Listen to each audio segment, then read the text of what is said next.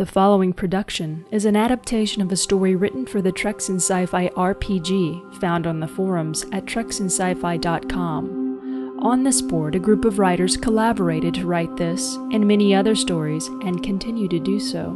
Listen to the Ready Room microcast, available in the Treks in Sci-Fi podcast feed, to hear dramatic readings of the stories as they are updated weekly. Last time on Star Trek Boldly. Are you okay, number one? At that, the last visage of a smile dissolved into her typically stoic air. I don't know. Underneath the mask of impassiveness, she felt embarrassment. Her brow furrowed as she looked down at the mess that she had made on the table. Oh man, Sedgwick. I feel like I just got a boot to the head. Yeah, I think I'm going to have to call it a game for now and get back to my quarters. What's the matter, Mikey? Not up for another raising? Eric tried to restrain the dog, but she flew from his arms, tearing after the feline. The doors closed, leaving Eric and the counselor stunned. Uh-oh. Unable to contain their excitement, Marin and Naval scurried after the animals with Margon and Eric close behind. When the coast was clear, Dennis appeared beside Cyril. You should have had me take care of him. The brawny hologram turned his grin towards the slight Vulcan, and quickly recoiled at the sight of the twisted scowl she fired at him. Well, Mr. Took, today you will be in Jeffrey's Tube 36. It seems that one of the gel packs is malfunctioning. See if you can locate the problem. Nick took the pad and gave Lieutenant Plummer a slight salute with the device. You got it, Lieutenant, he said with a smile. Ryla Drett looked up to see Dr. Lucas leveling her with an icy stare. The man looked like warmed-over tribble feces, but she wasn't about to tell him that. She hated confrontation, and did just about everything she could to avoid its unpleasantness, especially with regards to Dr. I'm a Jerk. He made it known to the medical staff that he wasn't very fond of happy people, so Ryla decided to avoid his crotchetiness, for fear that it might be contagious. The middle-aged Terran was flushed, and his forehead was beaded with perspiration. He didn't look at all well. Please, come in. While continuing to massage his temples, Dr. Peterson shifted his eyes back to his report. What do you make of these findings? The virus is changing so rapidly that my scanner can't keep track of the variations. Dredd examined the microscan and witnessed the rapidly replicating organism. This virus is unlike anything I have ever come across. Please repeat the tests on the gel pack as soon as possible. Let me know the result of your second analysis. I'll be in my quarters for the next few hours. Notify me of the results when they're ready. Aye, sir.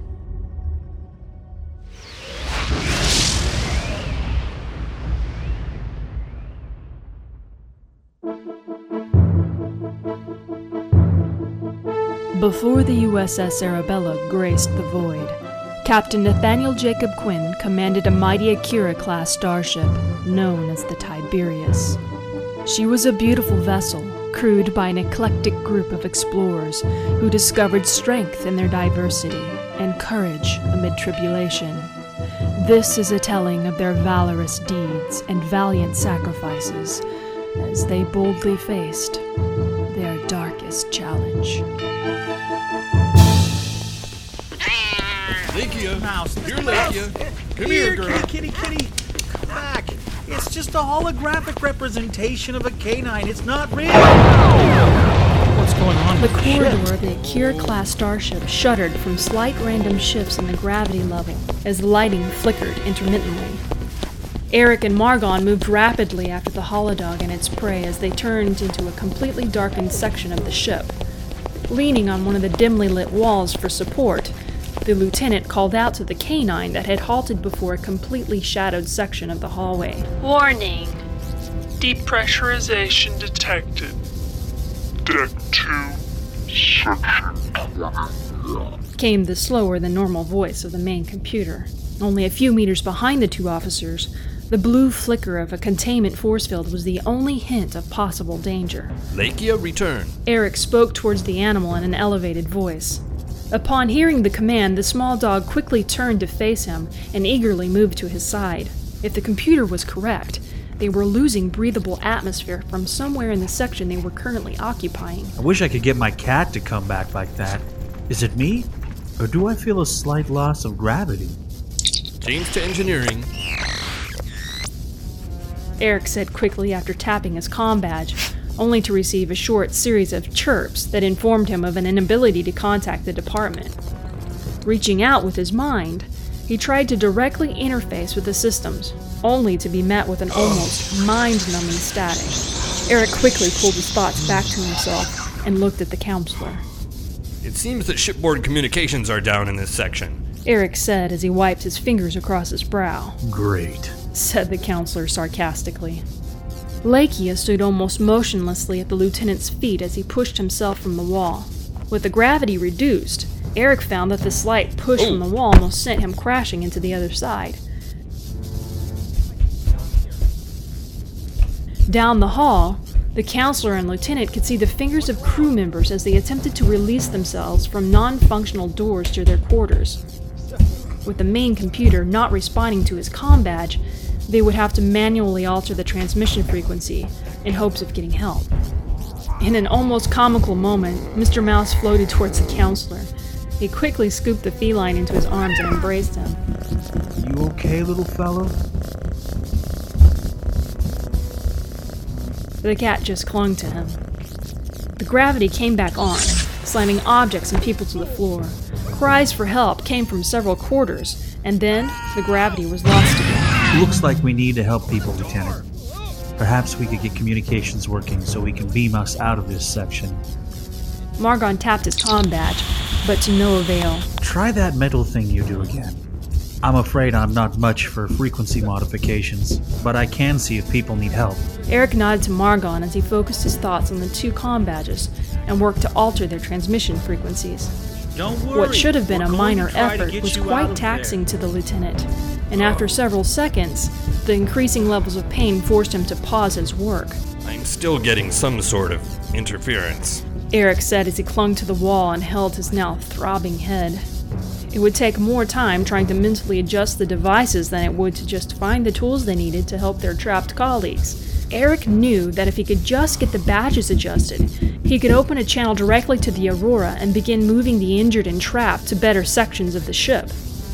Without a tricorder, Eric had no clue how fast they were venting atmosphere, but he did have the dog. Lakia, 1 bark for yes and 2 for no, Eric said as he glanced down at the holographic canine. Is your connection to the Aurora still active? His pain subsiding a bit, Eric nodded once. He could use that connection to contact the shuttle. In his current state of distress, he couldn't even reach the shuttle with a direct mental connection. Do your sensors indicate atmospheric loss? Eric smiled as he slumped against the wall. There was still a danger, but it wasn't as critical as he first imagined. They still needed to help people, and that was the priority. Eric moved on shaky feet as he followed the counselor deeper into the darkened section. His pain would have to wait. There were people that needed them.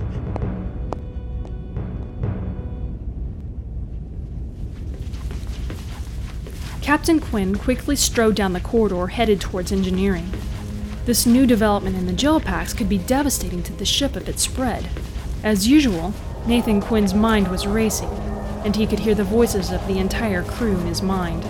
Then suddenly, everything went quiet.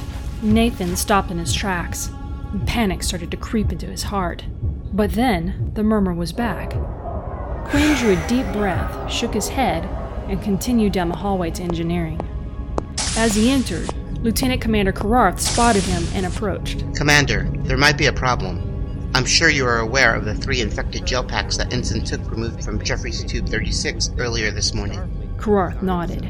It's more serious than your average malfunctioning gel packs. They are infected with some sort of virus and replicating at an extraordinary rate. I have sickbay working on what type of virus and how to fix or cure it. We need to check every gel pack on board and make sure there are no others infected. If we don't catch this soon, it can have catastrophic consequences for the Tiberius. Ever since their first use in the Intrepid-class vessels, he'd been wary of the biomedical gel packs. Anything that couldn't be repaired with a hydrospanner or a good old-fashioned wrench was never to an engineer's liking. He couldn't very well send a warp core to sickbay, could he? He glanced over his shoulder at the clearly nervous Lieutenant Plummer, who stayed well beyond her duty shift following Ensign Took's discovery. Lieutenant Plummer, begin a Level 1 diagnostic of all systems. Report any anomalies.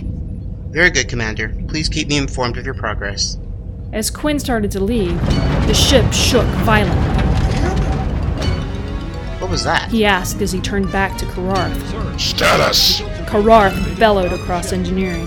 Depressurization detected. Deck 2, Section 21. Containment fields are holding. Came a worried response from Lieutenant Plummer. Kararth noted the concern on his captain's face. Quinn's hands were pressed to his temples. I want a rescue and repair team dispatched now. We may have crew stranded behind the field. Aye, sir. This way. Follow me.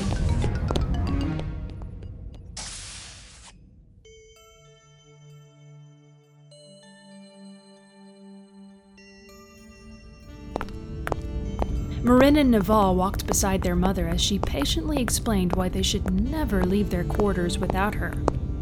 Her son started to articulate his reasons for chasing the animals when the lights abruptly blinked out in the corridor. The tall, slender woman reassured her toddlers with soft words as Marin began to whimper quietly. An instant later, a blue force field hummed into life before them, startling the children.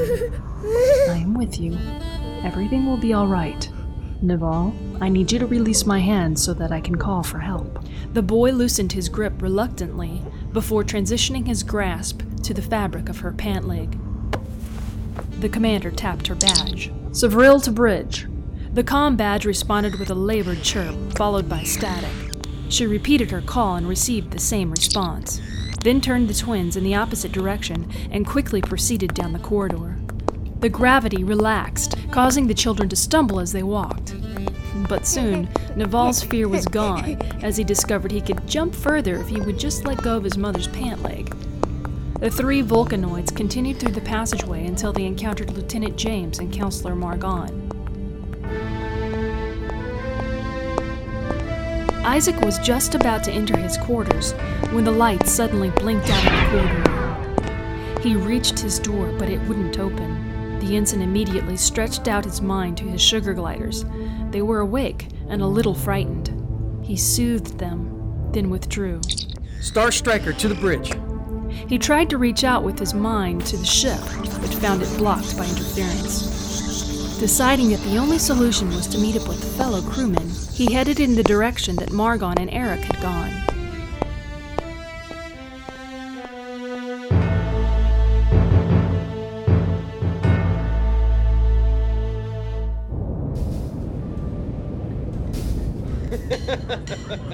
No, really. In 5 forward, the decibel level seemed to be rising. Catan lifted his glass in salute to the 5 other gold shirts sharing the booth. He shouted, then tossed back the glass of brandy. Being accustomed to much stronger blood wine was more or less a staple on Klingon ships. Catan felt confident that he could handle 1 or 2 more glasses before he reached his limit. He slammed down his empty glass. One of the officers sitting across from him finished off his own drink, then stood up. He turned to nudge the semi-conscious man that slumped in the seat next to him. As the officer led his blurry-eyed friend towards the exit, the raven-haired woman on the other side of the table moved to occupy the newly vacated seat. She took a moment to refill her glass, then smiled at Catan. One of the 2 officers sitting next to her gave an exaggerated groan. The officers left, leaving Catan and Tara alone with a still mostly full bottle of Saurian brandy. Catan found himself unable to tear his eyes away from the woman's face. Although he was human, he'd always considered Klingon women to be the epitome of beauty. No doubt a result of his having grown up on a Klingon world. Human women had never seemed to have as much spirit as their Klingon counterparts, but there was something about this woman. At first glance, she was quite simply stunning. Her hair, which flowed around her shoulders like a waterfall of shimmering black silk, seemed to call out for him to touch it. As she smiled at him, he was taken aback by her gleaming, pearly white teeth, which provided a striking contrast to the deep, coffee bronze tan of her flawless skin. As she playfully arched an eyebrow at him, Catan felt as though he was drowning in her shimmering dark blue eyes.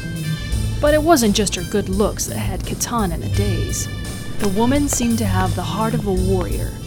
Something about the way she carried herself. Something about the fearless, joyful manner in which she seemed to embrace life reminded him of the fierce pride embodied by many Klingon women. Reminded him of his lost love, Kilara. Catan was brought out of his daze by the sudden, insistent snapping of Tara's fingers just inches away from his face. Snap out of it, buddy. Maybe you need to take it easy on the drinks. Suddenly, the lights in the lounge flickered, then went out. The jovial bantering of patrons abruptly ceased, leaving a stark silence echoing in the tomb-dark room. Seconds later, the lights cut back on, revealing dozens of puzzled, anxious faces looking around in confusion. What the hell? Stas to Security Chief Manriki. Stas to Lieutenant Tane. Consider this a welcome aboard gift. Sorry to cut things short, but I need to report to security. Tara slapped the cap back on the brandy and slid it across the table to Catan. Shedding her previous jovial, carefree demeanor, Tara seemed suddenly cloaked in an air of cool professionalism. As she headed towards the exit, Catan couldn't help but steal a last, appreciative glance at her. Catan stood, tucked the bottle under his left arm, and made his way to the exit as well. Suddenly, the ship gave a brief but violent shudder.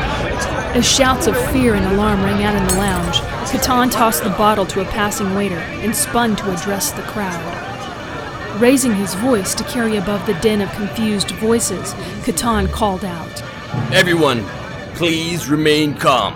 As the crowd turned to face him, he donned a mask of calm confidence. The Tiberius is one of the most well-designed ships in the fleet. It would take a hell of a lot more than a little interstellar turbulence to threaten her structural integrity, he added with a smile. As he scanned the room, Catan tried to make eye contact with each of the uniformed personnel scattered throughout the crowd. Listen, everyone, I'm certain the captain and the command crew had the situation well in hand. Unfortunately, inter-ship communications seem to be temporarily offline. Enlisted personnel might want to check in with the department heads to see if there are any updates. Everyone else, please just enjoy your meals. As the din of the crowd started to return to normal, Catan resumed his march towards the exit.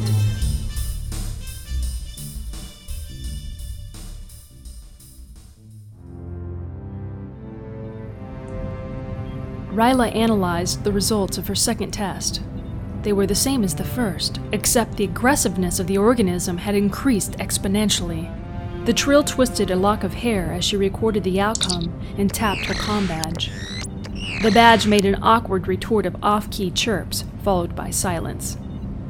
She bit her bottom lip, then tried again, only to receive an equivalent response.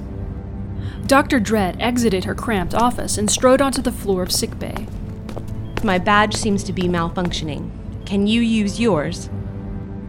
He met her pleasant face with an unenthusiastic gaze and tapped his badge dramatically. It made a similar noise before falling silent. Reticent, Lucas turned his attention back to his work, ignoring the cheerful blonde once more. I'll take that as a no. Dr. Peterson asked me to keep him apprised of my progress on the virus. I'll have to inform him in person. Lucas grunted in reply as Dr. Dredd left sickbay.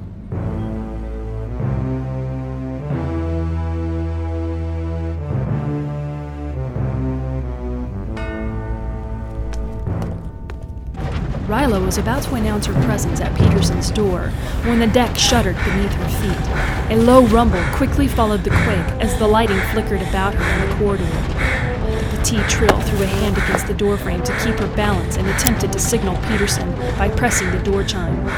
Just like the comm badges, it refused to operate. She rapped her knuckles on the door.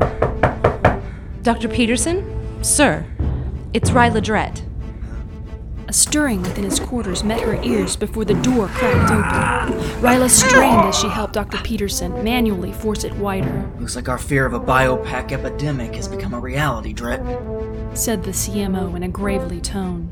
The physical exertion caused Casey's head to pound once more, and he wandered back into his quarters and lowered himself into a chair. He looked like a hermit to Ryla, for he had grown a 5 o'clock shadow. His hair was a mess, and he was still wearing his wrinkled, sloppy sleepwear. He squeezed his eyes closed as a stab of pain struck his temples. Ryla frowned in reaction. Sir, let me treat your headache. Peterson nodded, and they headed to sickbay together.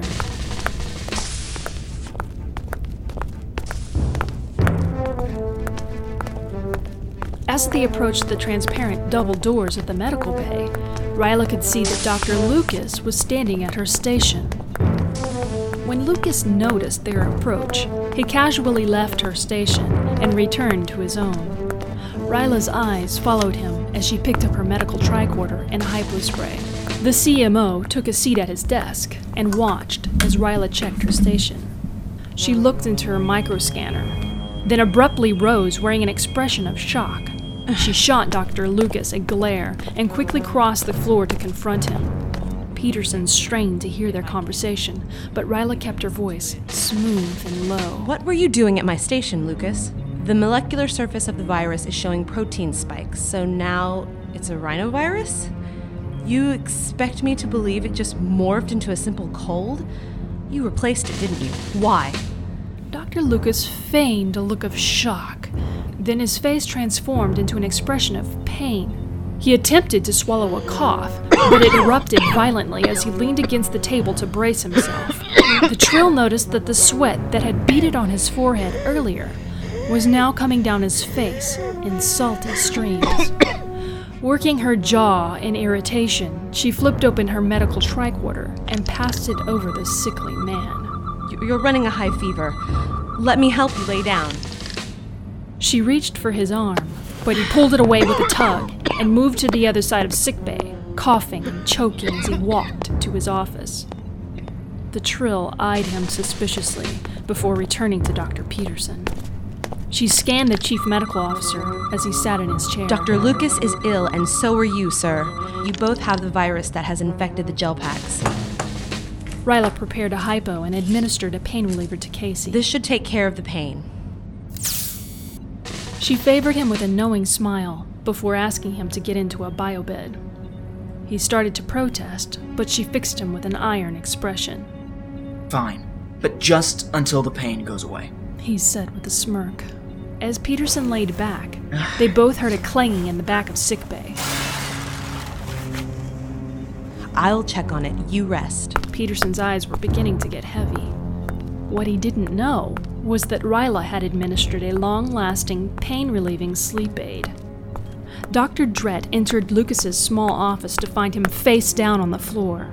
Ryla immediately called out for a nurse, and they carried him to another biobed. By the time his head hit the pillow, he was dead. Dret slowly closed her tricorder and cast a troubled glance at the nurse, and then towards the unconscious Dr. Peterson. She had no idea how long the CMO had before he too succumbed to the virus. We should test ourselves. 2 scans later, and Ryla found them both to be virus-free. We need to inform the captain, but the comm system is down. I need you to find him. Tell him that we may have a larger situation on our hands. Yes, Doctor.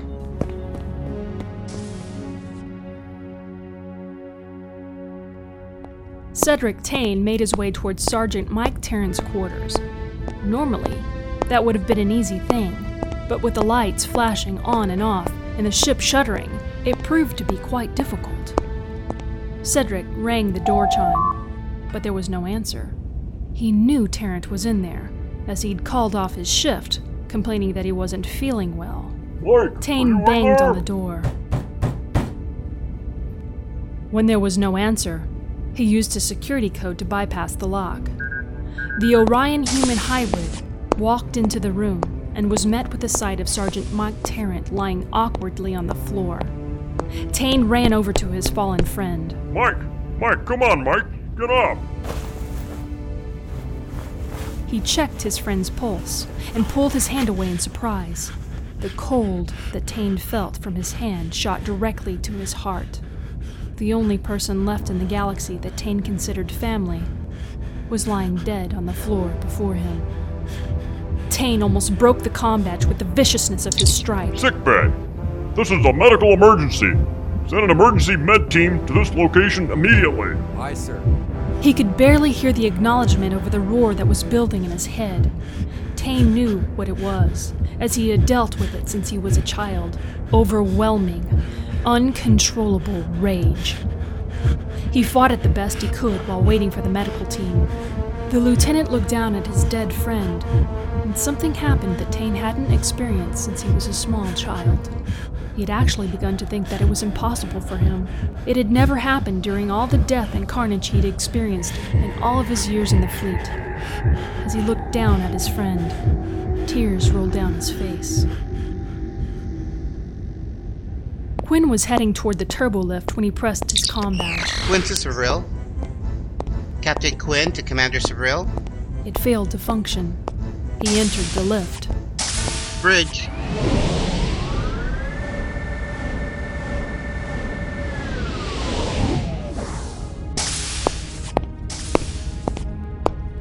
This is going to be a long day.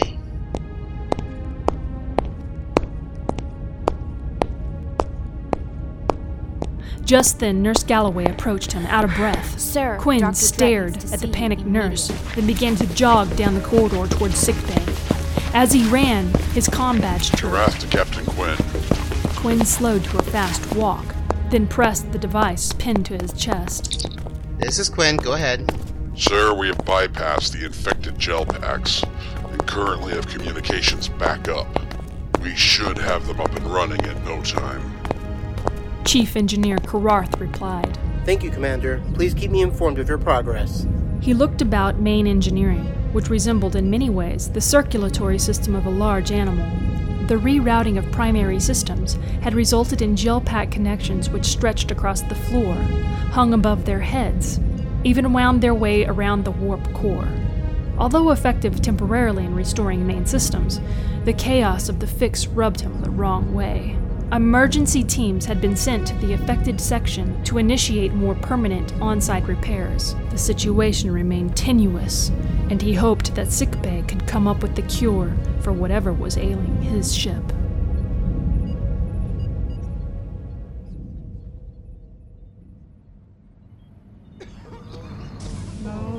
Take his arms, I'll get his legs.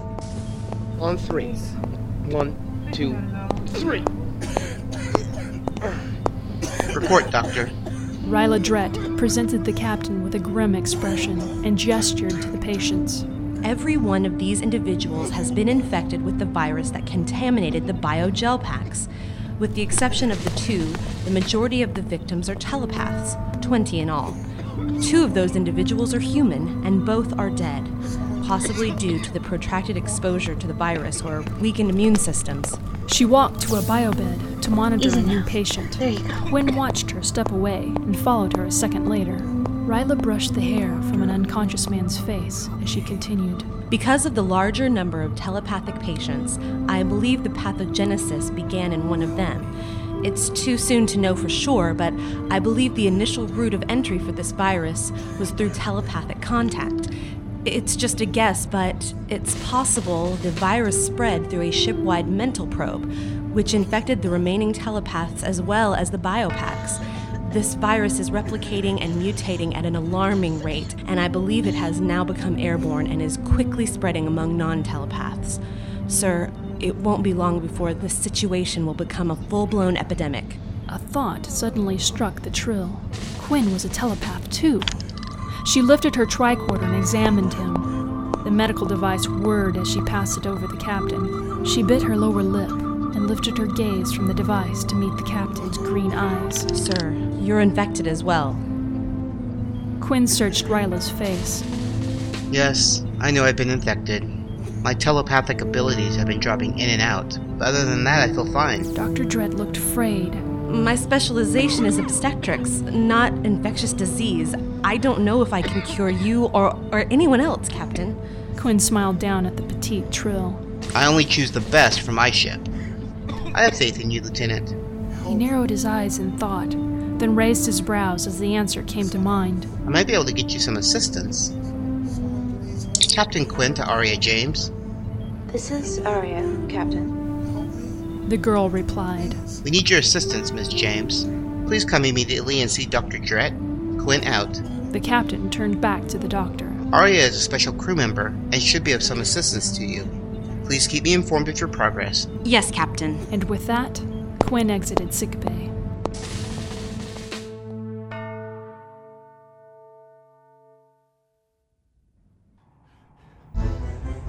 Cedric Tane barely made it to the holodeck.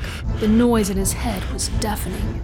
He could barely think long enough to punch in the security overrides on the controls and utter the command to begin holo program Tane, Alpha 2. The program was one he had come up with, along with Mike Tarrant.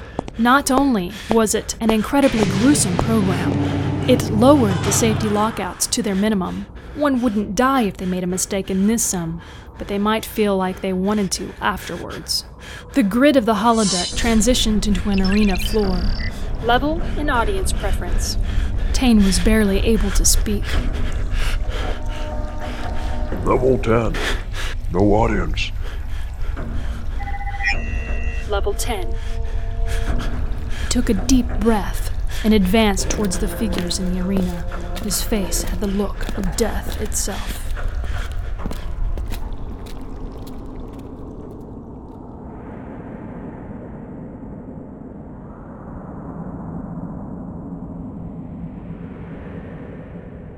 Ensign Dunn had just finished his first on-ship assignment, assisting in the rescue of crew stranded behind containment fields after a ship malfunction. Exciting stuff, he mused. As he walked towards his quarters, his comm badge chirped to life. Lieutenant Manrique to Ensign Dunn. Dunn here, sir. There has been a report of a disturbance in Holodeck 2. Go check it out. Aye, sir. He sighed. Security detail was beginning to more closely resemble camp counselor. He turned and walked a short distance towards Holodeck 2. As he came around the corner, he heard what sounded like an epic battle going on behind the door. A few crew members were milling about, listening. Dunn stepped up and keyed a security override code to open the locked door. Hopefully, he wouldn't be walking in on some Klingon exercise program run amok. He stepped through the door and froze. Before him was the largest Orion he had ever seen, covered in green blood and with a rage in his eyes that chilled him to the core. He almost forgot to breathe. Through the haze of his rage, Tane saw the doors of the holodeck open and a young ensign step in. The lieutenant had just ordered the program to restart its cycle. He was bruised, battered, and breathing, but the roar in his head had not subsided. As the computer phased in the next opponents, Tane's mind broke the grip that his anger held upon it, and he recognized the danger. Ensign, get that door closed now. The safety features in this sim have been overridden. The Draman soldier that the holodeck had created saw Tane's distraction and took advantage. He brought his energy whip around and landed a vicious lash across the lieutenant's back. Already tired, Tane sunk to one knee and let out a roar of pain. Acting quickly, Dunn slammed the controls on the holodeck and closed the doors, then ran towards the Draman. Freeze program! Override program in effect. Passcode required. The ensign leapt over the kneeling lieutenant and landed a flying sidekick to the Draman's face. The menacing soldier dropped in a heap. The holodeck then phased two more creatures into the arena. What's the passcode? You're hurt and I need to stop this program. Tane heard the young man through the haze of pain he was experiencing. He looked up to see the opponents advancing the ensign. To his credit, the officer looked ready to take them on, although he had a worried expression on his face. Freeze program. Passcode Delta Orion Mike. Croaked the older security officer through his bloody lips. Cedric rose unsteadily to his feet and stopped swaying. With a voice that sounded like two pieces of rusted iron grating together, Tane addressed the ensign. What gives you the right to open that door? Tane glared at the ensign, who quickly came to attention. Sir, my name is Ensign Dunn. I was ordered by Lieutenant Manrique to investigate why this holodeck was operational, since there have been multiple ship malfunctions and many of the crewmen are confined to sickbay. I thought it might be prudent to override the security code and then do my job, sir. Cedric looked over the ensign, standing ramrod straight. As the words Dunn spoke sank into his brain, he felt the rage start to fade away. He felt sickened by his weakness. Here, the ship was in danger, and he was in the holodeck. He still felt the sting of his friend's death as a physical pain, but he knew he was past the worst. All that was left now was the task of dealing with the loss. He knew work was the best cure for that. Well, Ensign, I guess you do have the right, now don't you? We should probably head out of here. Cedric took a step and almost fell. I think I might need a bit of help, Dunn. Our first stop needs to be sickbay.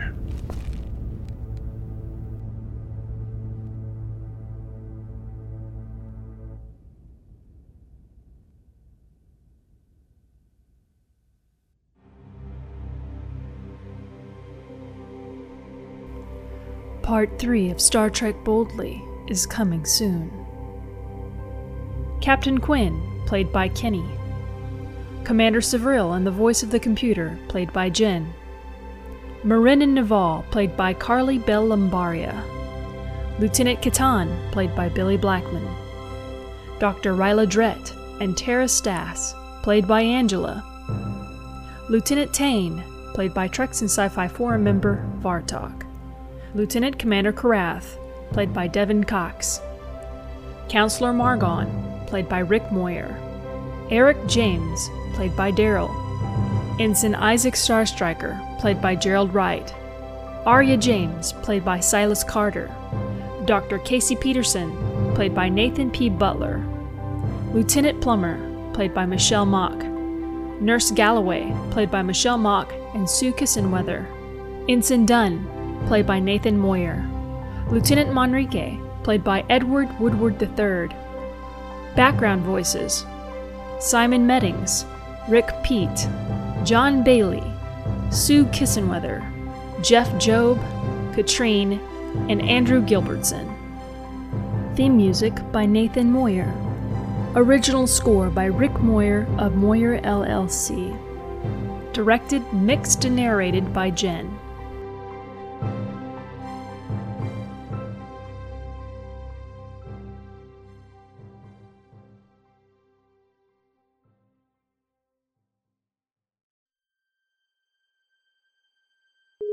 All hands, this is the captain speaking. Starfleet has confirmed reports that Romulus was destroyed 2 weeks ago by an ultranova in the adjacent Hobus system. The colonies and subjugated worlds that survived are in need of humanitarian aid.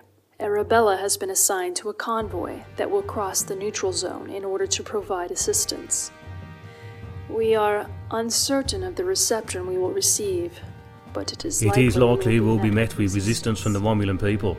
They won't want to accept charity from the Federation, but the captain says we should be prepared to accept evacuees and deal with confrontations with rogue members of the military. Security teams will need to be ready at a moment's notice. We will begin drills at 0800 to prepare. Sickbay may be inundated with ill and wounded. I don't want my department to be overwhelmed. Many of you were a part of the staff aboard the Tiberius. You are seasoned veterans. I know you are fully capable of handling this situation. Shields up, red alert.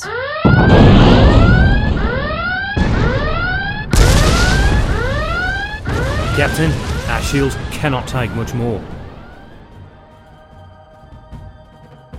Beyond the neutral zone, the Romulan people suffer in chaos. The Hobus Ultranova laid waste to their fractured empire. Stability has crumbled, and infrastructure ravaged. Friend and foe amass in shadows, waiting to pick their bones, yet the Federation takes nothing but their burdens. These are the voyages of Arabella, the flagship of the 7th Fleet. Its mission: to defend the helpless, to render aid where needed, to befriend a former enemy, to boldly go where no Starfleet vessel has gone before.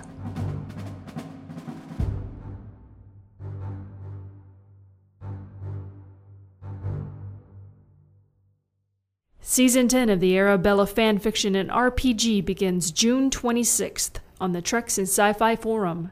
Read along as the story progresses every day, or be entertained as you listen to the Treks in Sci-Fi microcast, The Ready Room, as we dramatically read a chapter each week.